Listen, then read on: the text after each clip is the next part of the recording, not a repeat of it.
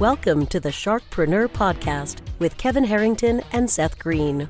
Kevin Harrington is the inventor of the infomercial, one of the original sharks from the hit TV show Shark Tank, and has generated over $5 billion in TV and digital direct response sales. Seth Green is the world's first trusted authority on cutting-edge direct response marketing, a best-selling author, and the only 3-time Marketer of the Year nominee. On the podcast, Kevin and Seth interview sharkpreneurs who share straight talk on what it takes to explode your business. Why do so many businesses struggle while others seem to explode overnight? Do you wish you had the secret to this type of exponential growth? Now, I've scaled more than 20 businesses to over $100 million, and it's not just luck. In my new book with Mark Timm, Mentor to Millions, you'll learn the repeatable framework I use in all my business ventures for massive success. Order at kevinmentor.com and get over $1,000 in bonuses. Head to kevinmentor.com. Welcome to the Sharkpreneur Podcast. This is your co-host, Seth Green. Today, I have the good fortune to be joined by Darrell Amy, best-selling author, international best-selling author of Revenue Growth Engine. He is a growth architect helping great people and great companies grow. His mission is to help 10,000 great companies double their revenue so they can make a world a better place.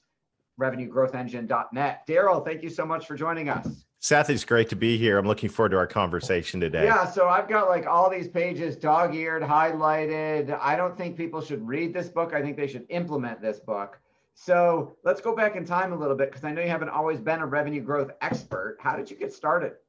Well, I straight out of college, had a marketing degree in my hip pocket, but I wanted to get a fast start. So I accepted a job in technology sales, up and down the street in the market, hardcore. Back then it was office equipment sales. During that time, I really fell in love with sales. I got involved in sales leadership, started training and developing reps. I was a regional manager for a technology company. And during that time, I got the vision for actually starting a sales training company. So I did that. We started in 2004, sales training, teaching sales reps how to have conversations with business owners about things they care about, that real business acumen.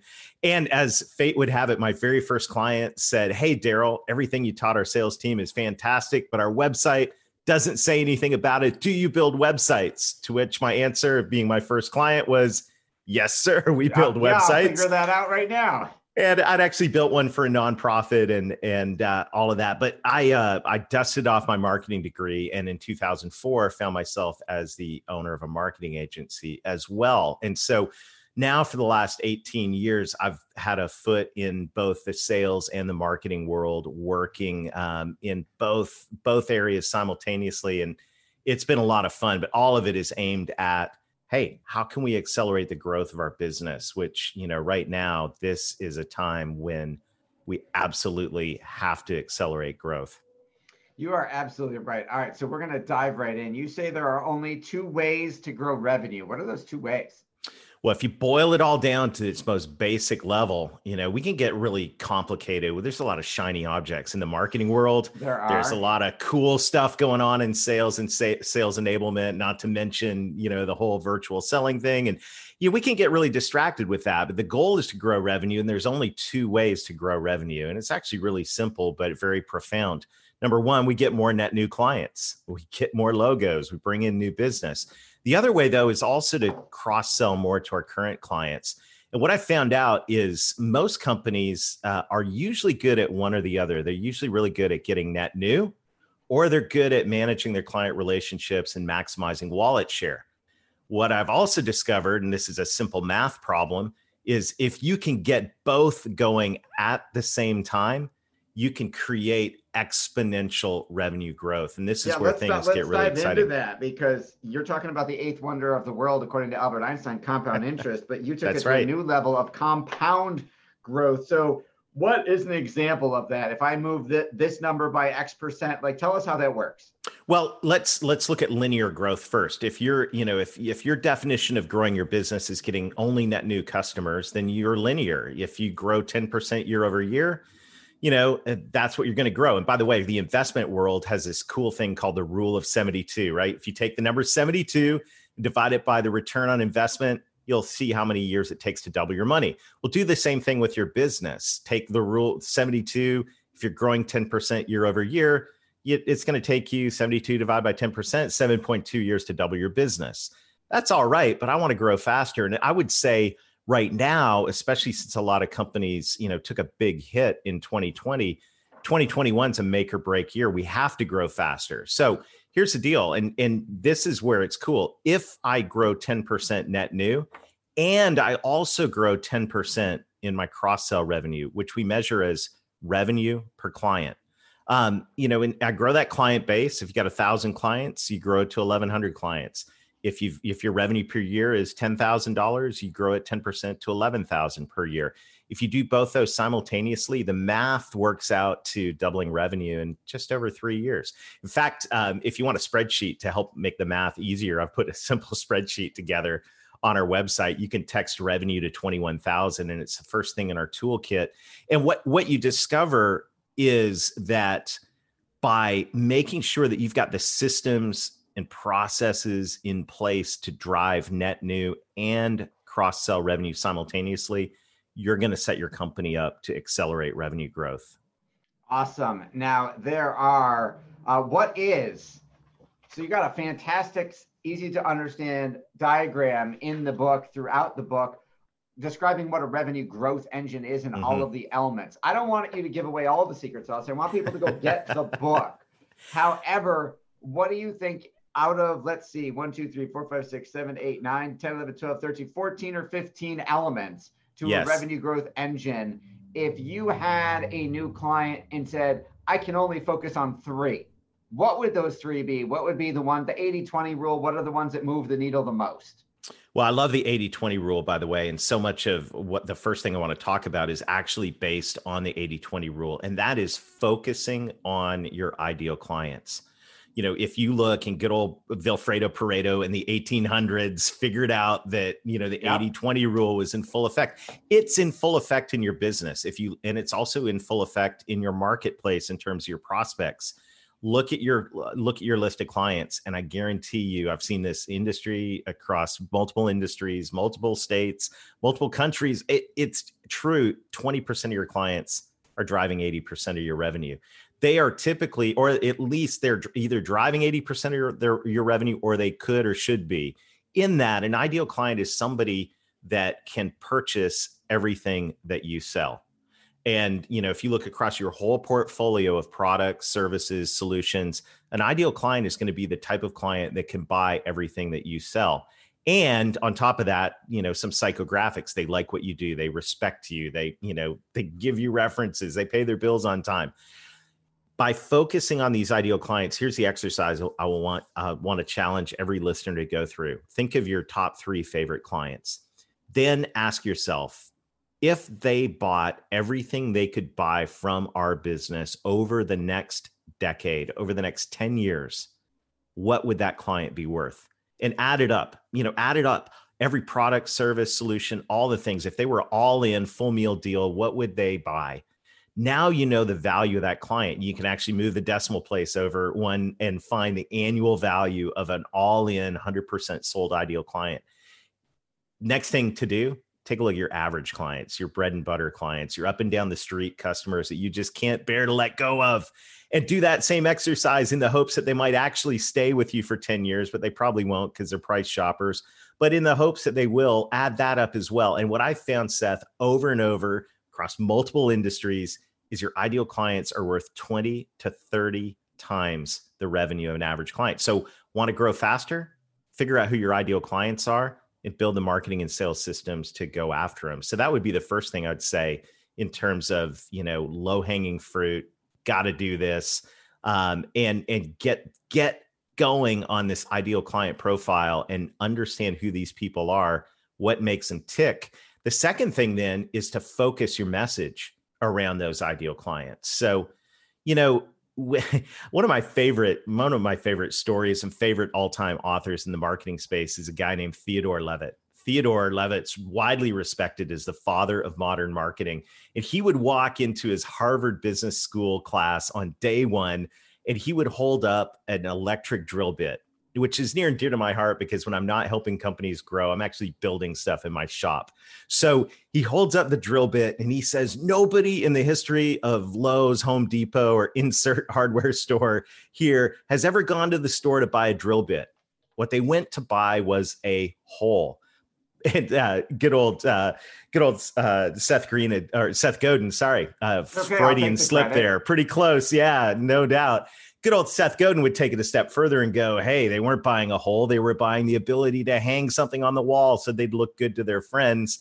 To which Donald Miller would say, well, we're all cavemen inside. We're afraid of dying. And so we need friends to survive. So really, they bought the drill bit because they didn't want to die. Well, whatever that is, whether they want to look good to their friends, need a hole in the wall, or afraid of dying. The point of this is buyers don't buy products. They buy the outcomes those products deliver.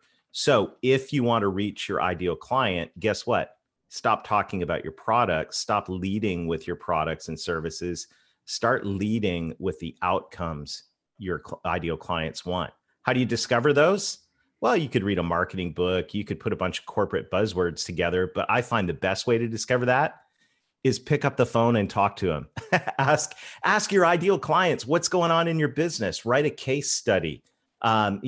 Talk to them, and they will feed back to you the outcomes, the goals, the challenges that are top of mind to them. And then you can make sure that all of your marketing messaging, all of your sales messaging leads with outcomes. And that right there is going to dramatically improve the success rate of most organizations.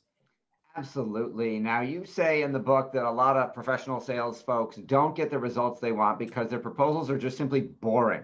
What's wrong with the way we're proposing to do business now? And what are some ways we can fix it? Well, it goes right back to outcomes, right? So remember, your buyers, most proposals are product centric.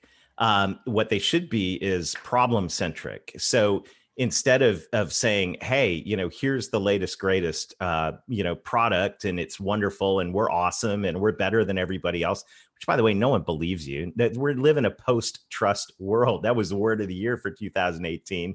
No one believes you. But what will resonate is if your proposals begin with a clear explanation and understanding of either the problem they have or the goal they want to achieve, the outcomes, right? And then clearly communicate how your recommendation can help them get those outcomes better and faster, and validate that with real world testimonials, case studies, some proof from your current clients saying great things about you.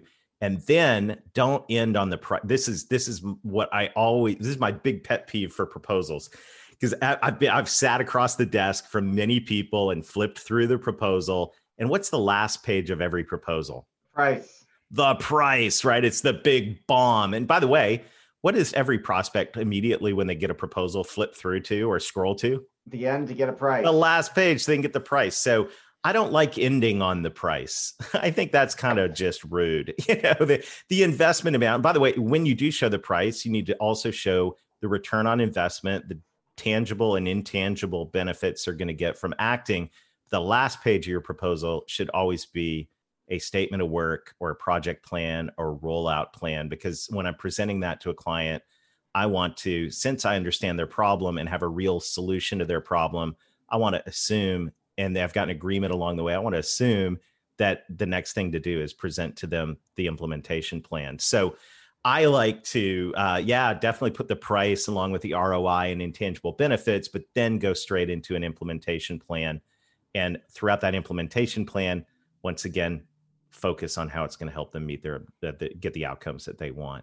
That's awesome. I think we need to revise our proposals. When you are coaching sales teams that are selling business to business at a high level, are you having them, are their proposals on a Word doc? Is this a PowerPoint? Well, how are they delivering them?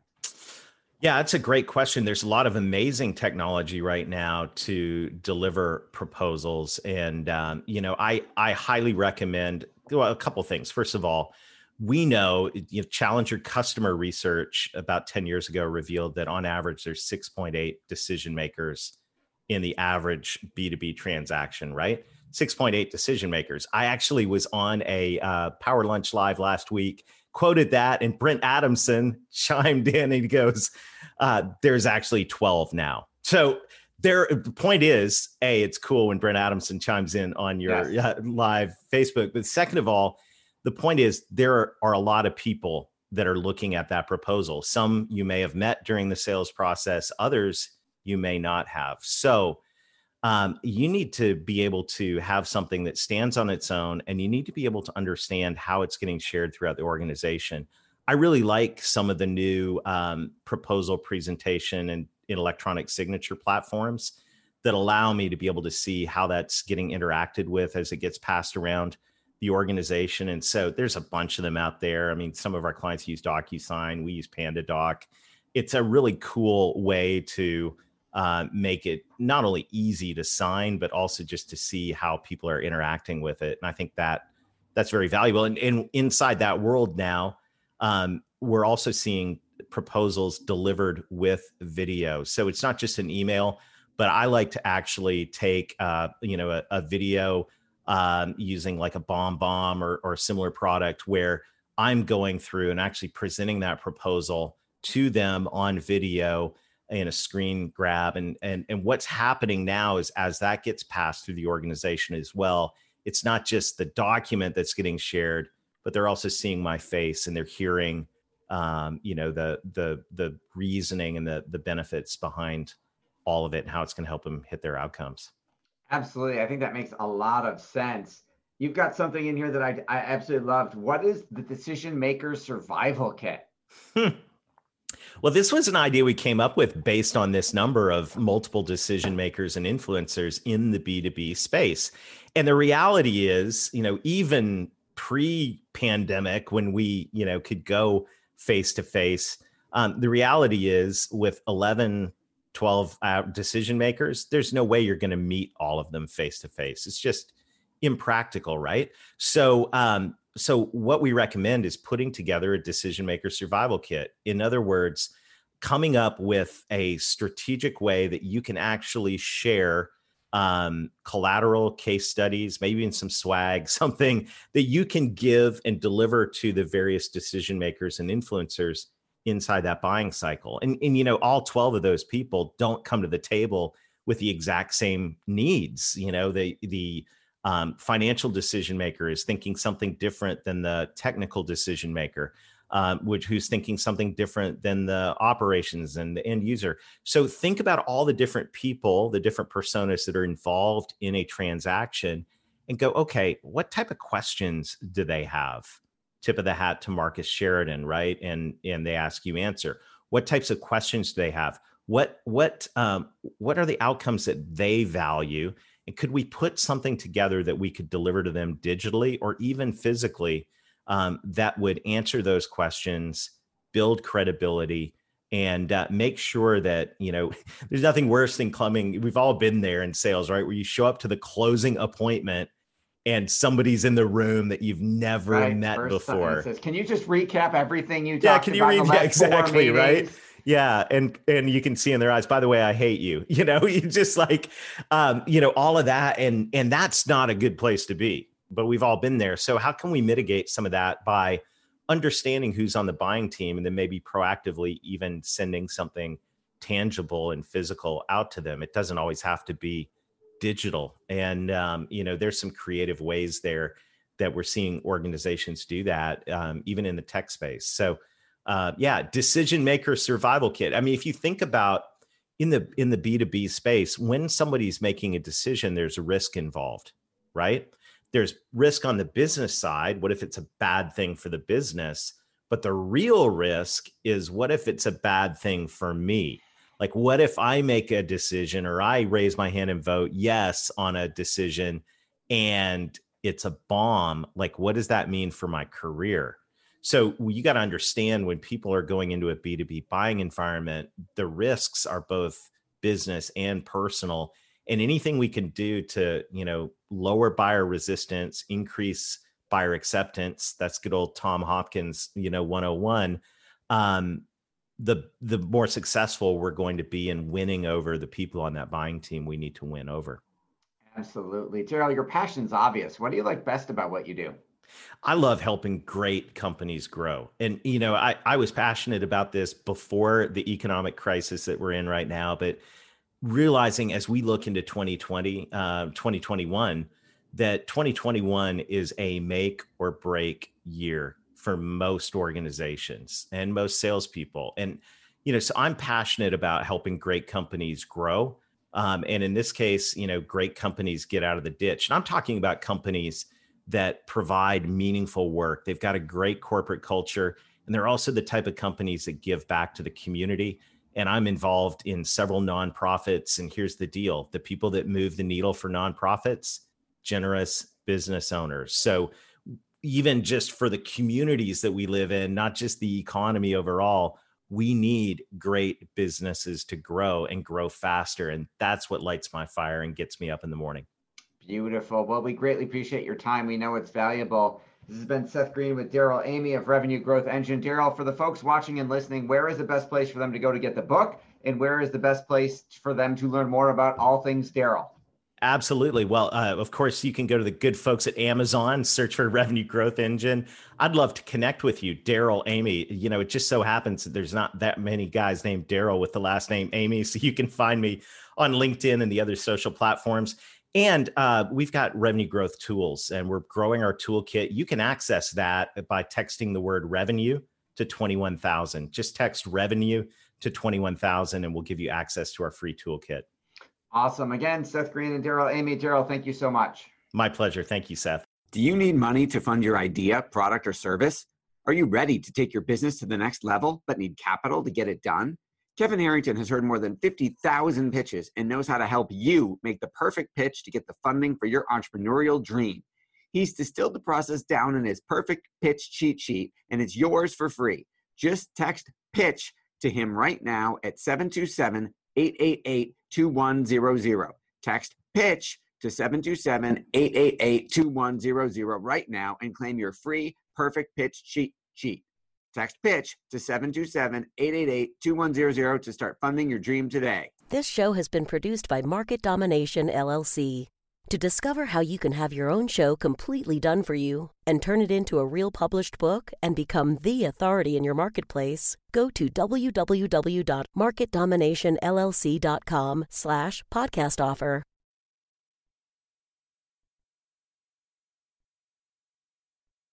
This podcast is a part of the C-Suite Radio Network. For more top business podcasts, visit c-suiteradio.com.